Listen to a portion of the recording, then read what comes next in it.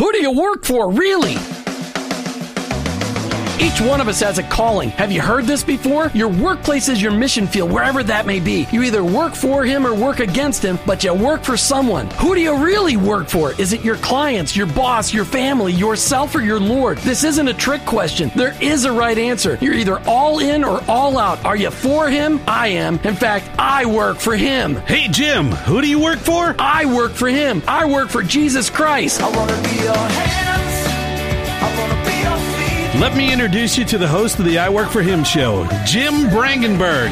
Welcome. You've tuned into the I Work For Him radio show with your host, Jim Brangenberg. Take a minute and listen. I Work For Him, it's not a program that you sign up for. It's a mentality. It's a way of living. It's a permanent shift in your Christ-following paradigm. It's a revolution that's happening in the workplace, and it's about bringing the kingdom of God into places where the kingdom is ignored. Keep in mind that your existence in your workplace, it's not by chance. It doesn't matter what you do or where you do it. Whether you're a pastor, a car mechanic, an attorney, a teacher, a mom, a used car salesperson, your work, it matters to God, and He expects you to be His representative in your workplace. And in your workplace, to recognize that that's your mission field. And in that mission field, you may be the only Jesus your coworkers and employees may ever meet. Now, I know you've heard me say this tons and tons of times, but every day we need to be reminded that going to work is not just to draw paychecks so we can buy groceries. Going to work every day is an opportunity to be a light for Christ. Each day on the I Work For Him show, we try to bring you the practical, the tactical, the factual, and the biblical ways to incorporate your faith into your workplace. I don't come to you as an expert. I don't come to you as somebody that's got this all figured out. I'm just one guy trying to live my life transparently so that you can maybe gain something in order to be an effective witness for Christ in your workplace. Our paradigm shift is described like this. Romans 12:2. Don't copy the behavior and customs of this world, but let God transform you into a new person by changing the way you think. Welcome to the I Work For Him zone. I hope you're never the same. You know, each and every day on the I Work For Him show, we bring on guests that will challenge the way you think and will also inspire you by their testimony. Today, we're going to do both. Joining us in the studio today, we have Mac and Pam Tennant. They've been friends of ours, of Martha's and mine, for over a decade. In fact, I think, didn't Martha sign your kids up into school when you guys first moved down to Florida? Wasn't that? Yes. Yeah, that's what I thought. Okay, so we've been connected. Our family's been connected for a long time, and Mac and Pam have fantastic testimonies of how God's been using them outside of their workplace, but also inside of the workplace as they minister to retired folks each and every day through a program called Reverse Mortgages, and so many people don't understand them. I thought it'd be great to not only bring them on the show today and talk about how God's using them to minister to retired folks, but also for you to hear the inspiring stories of how God's been using them on the mission field in some pretty unusual places, which they can't mention the names for, otherwise they'd have to kill us all. So in efforts to not kill anybody, we'll keep names and places hidden. Mac and Pam Tennant, welcome to I Work For Him. Thank you, Jim. It's good to be here. It is awesome to just have you guys in the studio. Can you just share, Mac, today, how is Christ making a difference in your life? I have to say, from my pre-walk with the Lord to today, I have to say, how isn't He making a difference? It's really is night and day. And there's a verse we're studying Revelation in BSF right now. And yes, you are, all year. I've heard it's fantastic. So far, so good. There's a verse in there that has hit me, really convicted me about, he's addressing one of the churches in the 7 churches and says that, I know your latter works exceed your first. And it really struck me yesterday, actually, during a sermon, that it's easy when we first started walking with the Lord, because neither of us were raised in the church. We started walking with the Lord. It was quite easy. We had that fire of the Holy Spirit. It was easy to be motivated, and works came so naturally. And the idea to have that fire today, that it would exceed that original fire, that's what I take from that verse. It's an amazing thing, because what happens after we get that initial fire, all of a sudden the world starts attacking us, because the world doesn't, the enemy absolutely does not want us to relish in our faith in Christ. And so they're constantly sending bombardments, and you guys have had some business bombardments in your life, but the Lord has landed you in this field called reverse mortgages. How long has it been? Has it been a decade already? It's our 11th year, yeah. 11 years already. So what's really unusual is that 11 years ago, a lot of people had no idea what reverse mortgages were, and they were kind of demonized, for lack of a better word, in the media as being a tool to take advantage of old people. But that's never been what it's about. And so I want to focus the beginning part of our discussion not on your faith. We're going to get into that, probably after the bottom of the half hour. We'll really start talking about how God's been using you guys and stretching you through short-term missions trips. But let's talk about reverse mortgages, because most people don't understand them. And I mean, the basic, no, I'm not going to give the basic premise. You give me the basic premise. What is the basic premise of a reverse mortgage? First, let me clarify something. You mentioned about we work with retired people. Well, it's not seniors, it's not retired people. I like to call us people in the third trimester of our life. Okay. However you want to put it. But they have to be 65 or older, right? No, one spouse has to be 62. One spouse so that's different, because when we first talked about it, you mentioned 65 to me, so it's 62, and maybe I just memorized it wrong. So 62. One spouse has to be 62. The other now can be down as young as 18, actually. But we won't go there. We want to go there. So a reverse mortgage is very misunderstood by many people. Even many professionals don't understand how they work. The people tend to way overthink a reverse mortgage. A reverse mortgage is simply a mortgage. You're going to use your house as collateral to borrow money. You'll get a statement in the mail each month, just like you would with a traditional mortgage. Like a traditional mortgage, the statement will tell you how much you owe, will tell you how much interest was charged last month. The first big difference with a reverse mortgage is you have no obligation to pay anything when you get that statement. So the statement comes the next month, and the interest that was charged but not paid last month is added to the balance. So you owe a little bit more. So it just goes on like that as long as you live in the house, and there's no transfer of ownership any more than there would be with a regular mortgage. We're talking about reverse mortgages. I got this verse for you. Hebrews 3:4. For every house is built by someone, but the builder of all things is God. So talk to me about how God put together the reverse mortgage. Okay. Interesting. So reverse mortgage is, there's been... Let's just do some real life examples. Okay. So let's just say it's my mom. She's got a $300,000 house, and I say, hey, you should at least talk to Mac. Let's find out what he's got to say. So Mac comes in. What do you say? Okay, so we're assuming at this point she has no mortgage. No mortgage, correct. No mortgage. In this example, she has no mortgage. So we can do a couple of things for her. We set up a reverse mortgage as a home equity line of credit, just like you'd get from the bank. A couple of key differences: when the amount she can borrow might be less with a reverse mortgage. Typically, for a 62-year-old, it's about 50%. So we might be able to get her $150,000. Okay. For an 80-year-old, we could probably get $200,000 in that range. It's just a line of credit. If she needs to draw on it, if she has a cash need, she can borrow from it. That's one option. Another option, we could set up, take that line of credit and convert it to a lifetime monthly income payment for her, where funds would be transferred into a bank account automatically every month, guaranteed for the rest of her life. Actually, up to age 130, they'll still pay it. If she lives beyond that, then they would stop it. But so that would be the two options for somebody like that. Or the third would be if she needed some lump sum distribution, possibly somebody ran up credit cards to send their grandchild to college. We've seen that situation. Medical bills. Any kind of use. There's no real restriction on use of the money. Mm-hmm. The other, that's basically how it goes. So you're giving people access to the equity in their home without having to sell their home or take out a traditional mortgage where they got to make payments. Exactly. There's no transfer of ownership.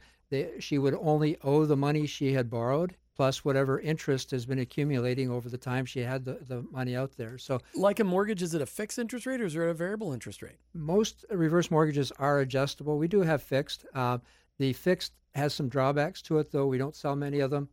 Up until last year, the adjustable wasn't as good as it is now.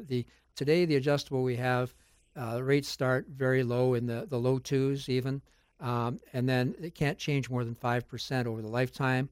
A lot of them can't change more than 2% in any 1 year. So a very stable product. They're tied to LIBOR, mm-hmm. which is what banks charge each other basically. And if you look at the history of LIBOR, it's really been quite stable. So Thing with an adjustable mortgage on a reverse mortgage also, it's not as onerous as on a traditional mortgage because you're not making the payment.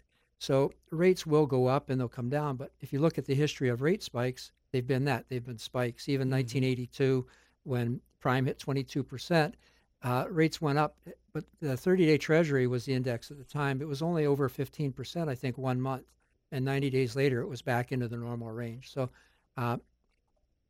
most of them are adjustable. The advantage to the adjustable, it is an actual line of credit. You can borrow it, pay it back, repay it. If you don't use it, if you don't use the line of credit, they increase it every year too, which is pretty cool. So talk about who it's designed for. I mean, your typical client that you're dealing with each and every day, who's it designed for? Because I know it's not for everybody, but who's the perfect client for it? So again, 10 years ago, it was Granny got in trouble with the credit cards. That was the typical scenario, and that was really the. Why do they always pick on Granny? Doesn't Grandpa ever spend too much money? It's an Pam's interesting laughing point. and she's being quiet. Okay.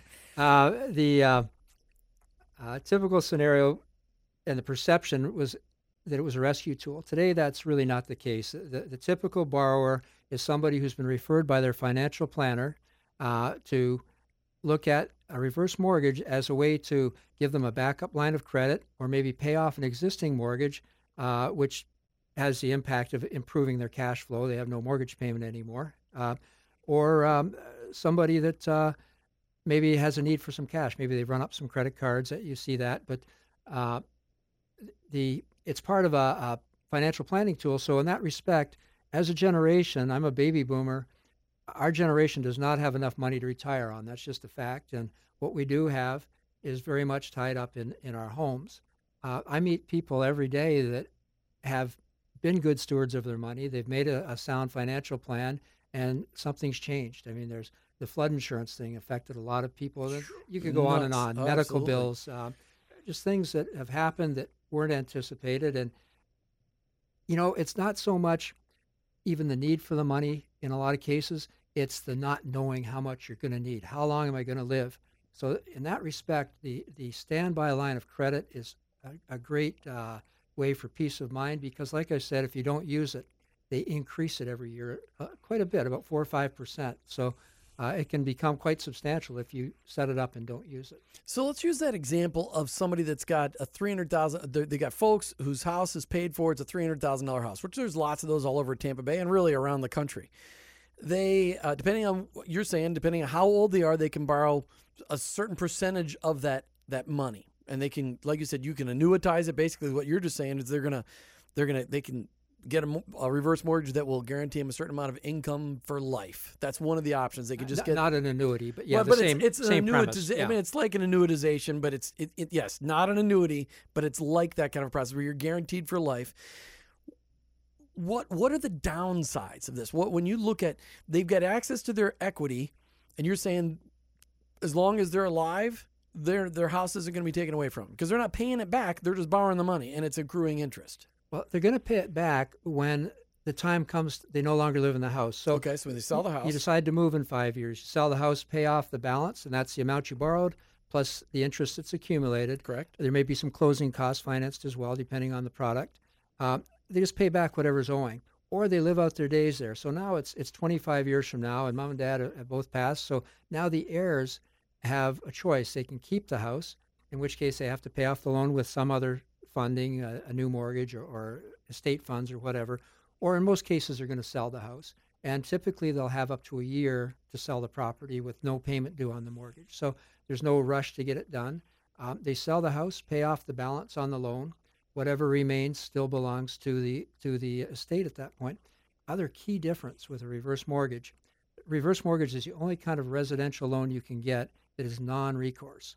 So you can't foreclose on the property. Is that what you mean by recourse? When the day comes to sell the house, and that's because they moved in 5 years, which they wouldn't if it was underwater, but let's say they've passed away and they're way underwater. It shouldn't happen, but it did just happen with the crash. So you've got the house that was $500,000. They borrowed $250. Now it's worth $225, and they owe $300 because the interest is accumulated. Sure. FHA is going to step in and pay the shortfall. There's no personal liability on this loan. So people who got these before the real estate market crashed made out tremendously because in many cases they borrowed more money than the house is worth today. They still stay there for life and they have no personal liability. The house goes back up in value, it's their upside. If the market doesn't recover, there's no downside. So, but the bottom line was mom or dad gets to stay in the house as long as they can stay there. Nobody's ever going to foreclose it out from under them like it would with a standard mortgage. There's been a few cases and there's been lots of headlines far exceeding the actual problem. But here's the responsibilities of the borrower going forward. Pay your property taxes, pay your homeowner's insurance, maintain the property so it doesn't get condemned, and pay any homeowners association or condo dues. Beyond that, they cannot get foreclosed on. So they're paying their regular monthly maintenance kind of stuff. We're just talking about the mortgages. So, Mac, we were talking before about different ways people can utilize the equity in their home. And we talked about people that had full equity in their home. The homes were paid for. But what about people that still have a mortgage? How can this product work for them? Well, that's about half our business now is people who have an existing mortgage. So we get a reverse mortgage, pay off the existing mortgage with the reverse mortgage, and now they have no obligation to make monthly mortgage payments going forward. They can if they want. Most people don't, though. So you get rid of the principal and interest portion of your mortgage payment. You still have to pay taxes, insurance, maintenance, that sort of thing. So instead of having money coming out every month to pay the mortgage, now you are actually, you're just going to accrue interest until you sell the home someday. That's exactly right. So it removes right. that foreclosure threat, which is what a lot of people are really scared about. Exactly right. You mentioned a really good point, though. Just because the mortgage company's not going to foreclose on you, you still do need to pay your condo fees. You got to pay your property taxes because you know what? They need those tax dollars, especially for the roads. If you live in Hillsborough County or Pinellas County or maybe pretty much anywhere in the world, our roads are falling apart. So they need those tax dollars. They need them for the schools. We're not going to get to that conversation. But so you got to pay your property taxes. You got to pay your insurance. You got to pay your condo fees if you live in a condo. Those things are still your responsibility, but you eliminate your house payment. So right. What about, Pam mentioned on the break about the purchase product. So talk to me about that. I don't understand what that means. So you're going to buy a house and then get a reverse mortgage? Okay, so let's go back to the original statement I made, I think, that a reverse mortgage is just the same as any other mortgage. So you can use it to pay off an existing mortgage, you can set up a line of credit, or you can buy a house. So let's say you've got somebody who's looking to retire at some point in the future. They don't have to be, but they want a house with no mortgage payment to live in, possibly the rest of their life. So you've got $200,000 in cash. You can go buy a $200,000 house, or you can go buy a $400,000 house using a reverse mortgage to pay the other half of the bill. Approximately a 62-year-old, older can get more, but so now you've got a $400,000 house, or with that same $200,000, you could buy a $200,000 house and keep $100,000 in your 401k or investment portfolio as a reserve. So either way works. You can double your purchasing power using a reverse mortgage to buy a house, end up with a house you can live in the rest of your life with no mortgage payment. When the day comes that you move or your kids sell the house when you're gone, the equity in the house still belongs to you. And if there is no equity, like you said, there's no recourse against the kids. Exactly. Even in that purchase product? Even on any FHA-insured reverse mortgage, and that's all we sell. So, and don't worry about FHA. This program was signed into law by Ronald Reagan in 1988, and they've made a lot of money with it over the years. And they lost a few dollars the last few years after the crash, but they're back on top again now. So it's not a government bailout program. They simply insure the loan. So talk to me about who should use a reverse mortgage and maybe who should not. Let's talk about who should not use a reverse mortgage product. There's been a lot of financial planning articles lately saying that everybody approaching retirement should look at a reverse mortgage as a potential backup in their retirement. But the problem with our industry is the way we're structured. You've got the Fred Thompson companies, and no slam on them. They're an excellent company. They're huge. They do tremendous volume. But most of the big national companies, you've seen Henry Winkler probably and Robert Wagner, and they're spending a fortune on TV. They've got commissioned telemarketers selling these things. So the concern for the seniors not really there too much, I guess. So there's been products sold that should not have been sold to people. That the worst example is where a reverse mortgage is not going to fix somebody's financial situation. They can't afford to stay in the house anyway, or they shouldn't be staying in the house anyway. So that's where the tragedies have occurred. But other than that, it's pretty wide open. I mean, if for many people, this just makes the difference between living a comfortable lifestyle in their existing home or being forced to sell and move, downsize, or rent.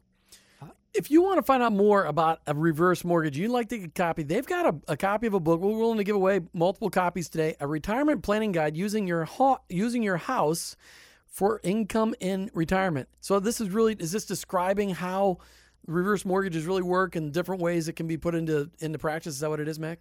Yeah, we encourage everybody to research these things on their own. Don't take your hairdresser's word for it. It's because that literally has happened. This is a study done by I don't have a hairdresser, Mac. That was really kind of a low blow. The Center for there's no video. This was done by the Center for Retirement Research at Boston College, so it's a very credible source. It's an independent source, and it talks about reverse mortgages, but it talks about how to use your house for income and retirement in general, other ways too. So, excellent study. We bought up a large quantity of these, and we do provide them because we do encourage people to research. But the people got to understand what they're doing. Hey, and you can find out, you can connect up with Mac and Pam. Again, their website, accessreversemortgage.com, or you can call them at 727-347-0305, and we'll put that all out on Facebook tonight. You've also got an 800 number, don't you? I wrote that down. We do. 888-340-0305. That's true. That's pretty slick how you got the last four digits to be exactly the same. Just coincidence. I like the. Oh, come on. Not a chance. When you guys look at the people that you've been able to help in the last 11 years, what's been the biggest blessing in helping people gain access to something that they didn't know, there was no vehicle to do it before? What's been the biggest blessing, Mac?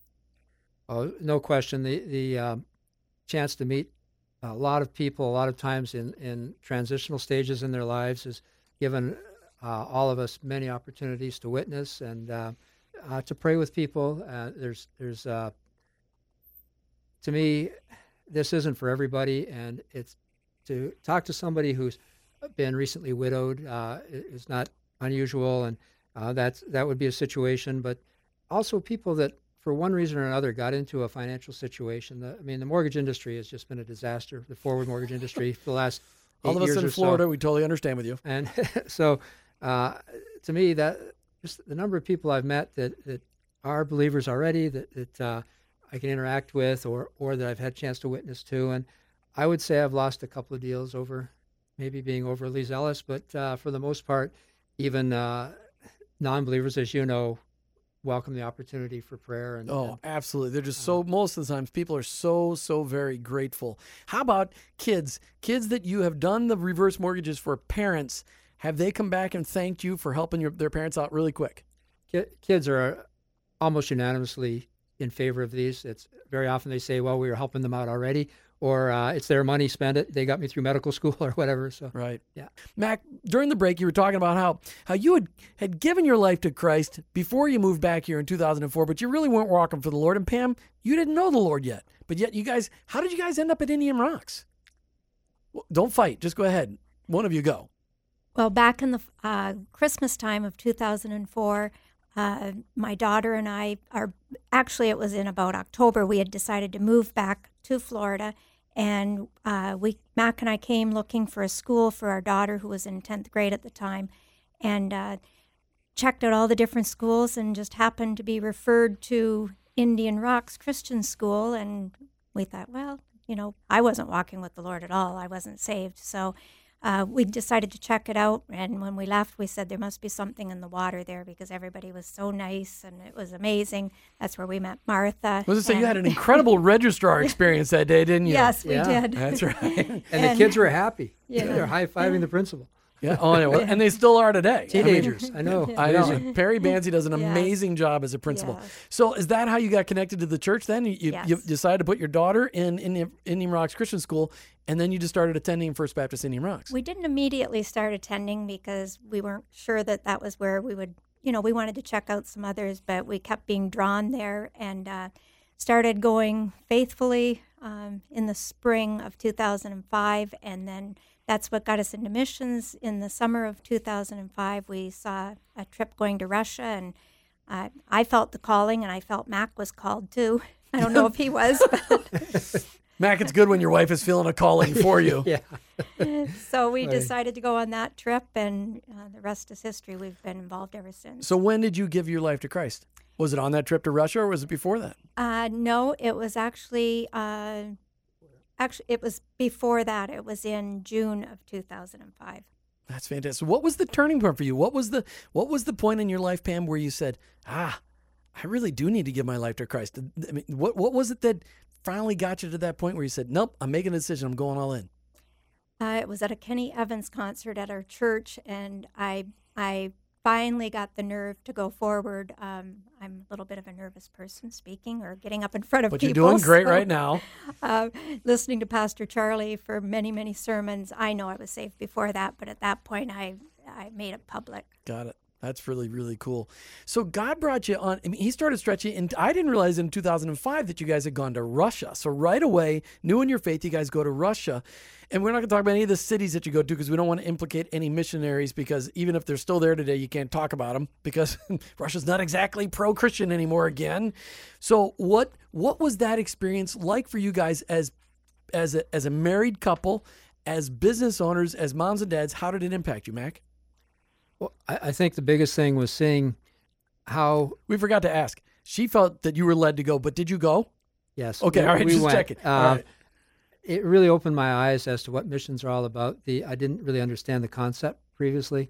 The perception that North Americans are all Christians, by the rest of the world believes that, and the exposure to North American culture is primarily Hollywood.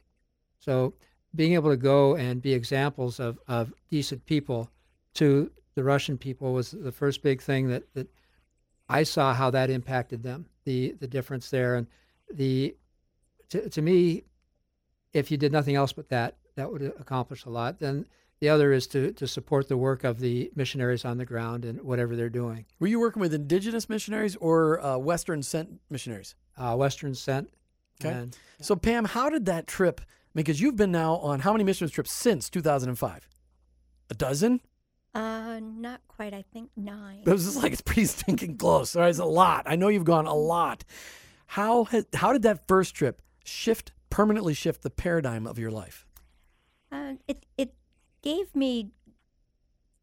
It's hard to say. The first mission trip I really enjoyed. I don't know if it was something that really. I think the second trip probably more so. The first trip I enjoyed it. It was traveling. Again, I was new believer, so I was excited.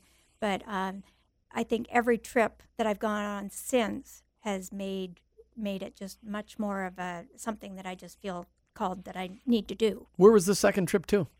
The second trip was to Brazil. Okay. So again, not were you going to meet with indigenous missionaries in Brazil, or was that with Western sent missionaries? It was Western sent, but it was at the AMI Training Center, which is all indigenous Indian tribes that come from all over. It's a school. What a great school. There's a missionary school outside of the Amazon jungle, about 12 hours from Rio by driving or 3 hours by flight, where you're not allowed to bring, although Brazil does it, you're not allowed to bring a white guy into the jungles, but you can take the Indians out of the jungle, which they're called, Brazilian, they're native Brazilian Amazon forest people, out and train them up in Christ and bring them back to their villages to actually train them up. Good friends of ours down there in Brazil. But what an amazing thing. So when you did that first trip to Brazil, Pam, what was the impact? You said that was your paradigm shift. What did you learn? Again, just like Max said, that not because we didn't speak the language, they're either Portuguese, and in that case in Brazil, most of them speak all different languages, depending on which tribe they're from. But just to be examples, with the children, working construction side by side. I helped do bricklaying on that trip and working side by side. With your huge biceps, I can see how that was a big advantage for you. It was really fun too. Did they have to make the bricks? Because they're in a plateau. I know that it can be cold in the middle of summer and warm. I mean, did you have to make the bricks or were they already made? They were made. Okay. We went to a place where the guy made them, but he was making them just on a creek bed. It was I mean, they're in a pretty rural area. All right, so when you look at so you've been on 9 trips, and I know some of your the trips, those first couple of trips were to fairly safe places. I know of many of your latest trips have been to places that you wouldn't classify as even remotely safe for anybody from the United States. That's true. Probably the one that I wasn't worried about going, but family were worried, is the trip that I went to Lebanon, and I happened to land the day before Osama bin Laden was taken. So that people were nervous about me being there, but I have only been there once. Most recently, I was in North Africa in April, and then just last month again, and I've been there 5 times. And that's a place that amazing couples and really just an amazing ministry to places where typically, I mean, you're going there under the medical missions. Wasn't that what you're going to do? Talk about what you're doing when you go. Just depends. I've done 2 medical mission trips there. I'm not in the medical field at all, so I just go as a helper, which is probably easier than being medical.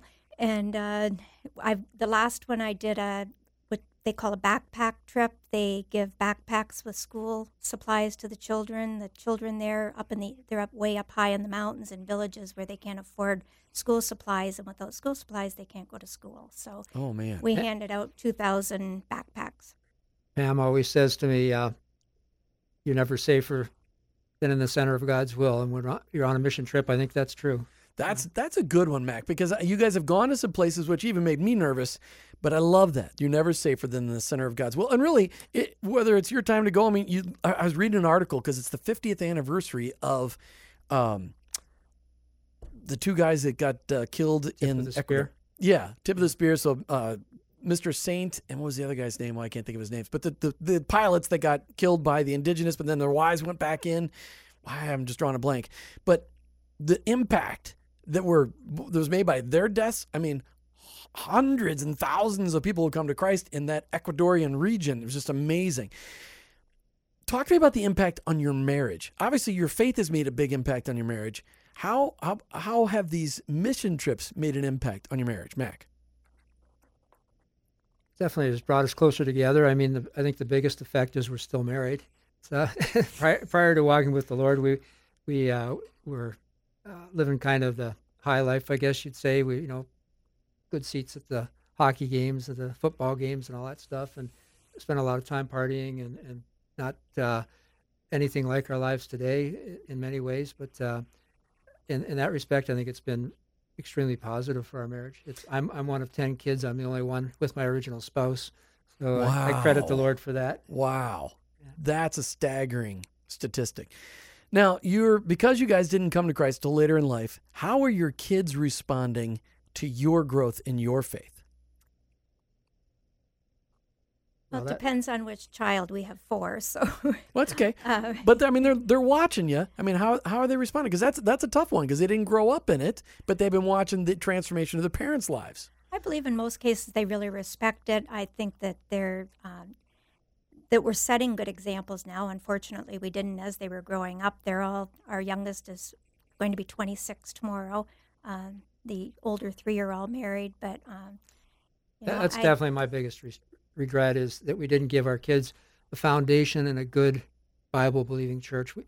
They went to church all the time growing up, all their childhood, but the churches were liberal and just until we got to Indian Rocks, we didn't understand a true walk with the Lord, and that is a big regret. I wouldn't live in that regret. I'd live in the fact that what's so cool is that your kids got to see your lives transformed right before their very eyes. And that's why I brought that up, because I know that parents that come, they didn't raise their kids in, so the kids don't necessarily respond right away because they probably think you're crazy. But then for them to be able to see that transformation, because you're different people today than you were a decade ago. I mean, yes. And the amazing work of Christ in your life, that's just the really, really cool thing. Where's your next trip going to be? Where are you going on your next mission trip? We're going to India in February with Operation Mobilization. Wow, OM to India. Now, are you going to go then work with an indigenous pastor there? It's schools with the Dalits, which are the poorest of the poor. They are very low class, or the lowest of all, and it's a vision trip for the church, basically. Wow. To see if there's something for future. What's amazing about the Indian people is how smart they are. And there's so many great mission organizations being run in India. And what's amazing is if you could support an indigenous Indian missionary for about 1/10 the cost it costs to send a Western missionary there. So there's so much great work to be done there.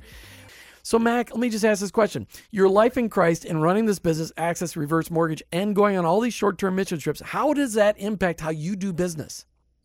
I think it's really helped with trust. One thing about organizing mission trips, we've led a few of them, without exception, forget the plans you make. God has his own plan. And I've seen every trip we go on, there's attacks. You feel them as you approach the day.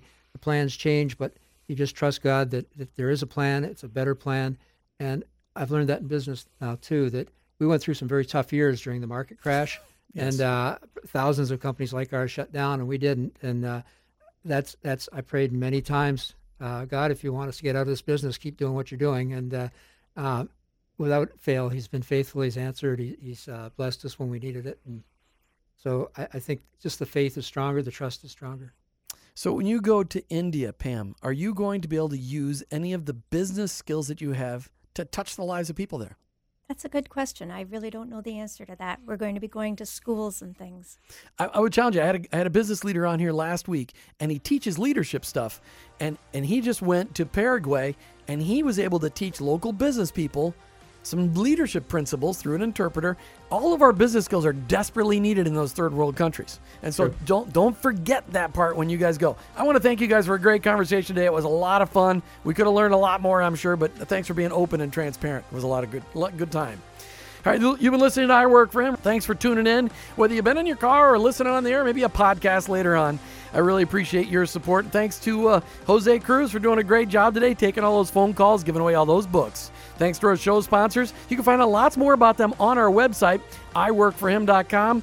What a great way to find out. And just click on the links to their sites and find out more about them, these guys that support the show each and every day. When you get home tonight, just do me a special favor. Go out to iworkforhim.com tonight and click on the I Work For Him Nation tab and commit tonight to starting to pray for your coworkers and employees by name each and every day.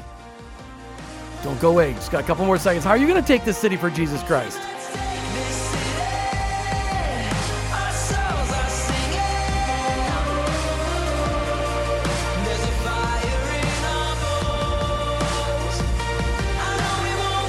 We learned today that our faith can be impacted by the people we do business with. And a lot of times, God never wastes the experiences that we have in the day-to-day of serving people. And you look at the job that Mac and Pam Tennant get to do each and every day. They get to help seniors, young seniors and older seniors, find access to the equity in their homes so they don't have to lose their homes, so they don't have to lose their independence. And really, that's a kingdom purpose. It's a good thing that they get to do each and every day. And it also can provide an ongoing revenue stream for these people so they can stay where they are. What a great way to do it. Each one of us every day gets a chance to minister to those people around us. What is it that you do that changes and impacts the people's lives around you in a positive way? Maybe it's just doing a great job in what you do. Keep in mind that just doing a job with excellence brings glory to our Heavenly Father. And we need to take those jobs seriously because He can be glorified by washing great dishes or maybe just changing the oil on somebody's car. You've been listening to I Work For Him with your host, Jim Brangenberg. I'm a Christ follower and I own my own business, but ultimately, I work for Him.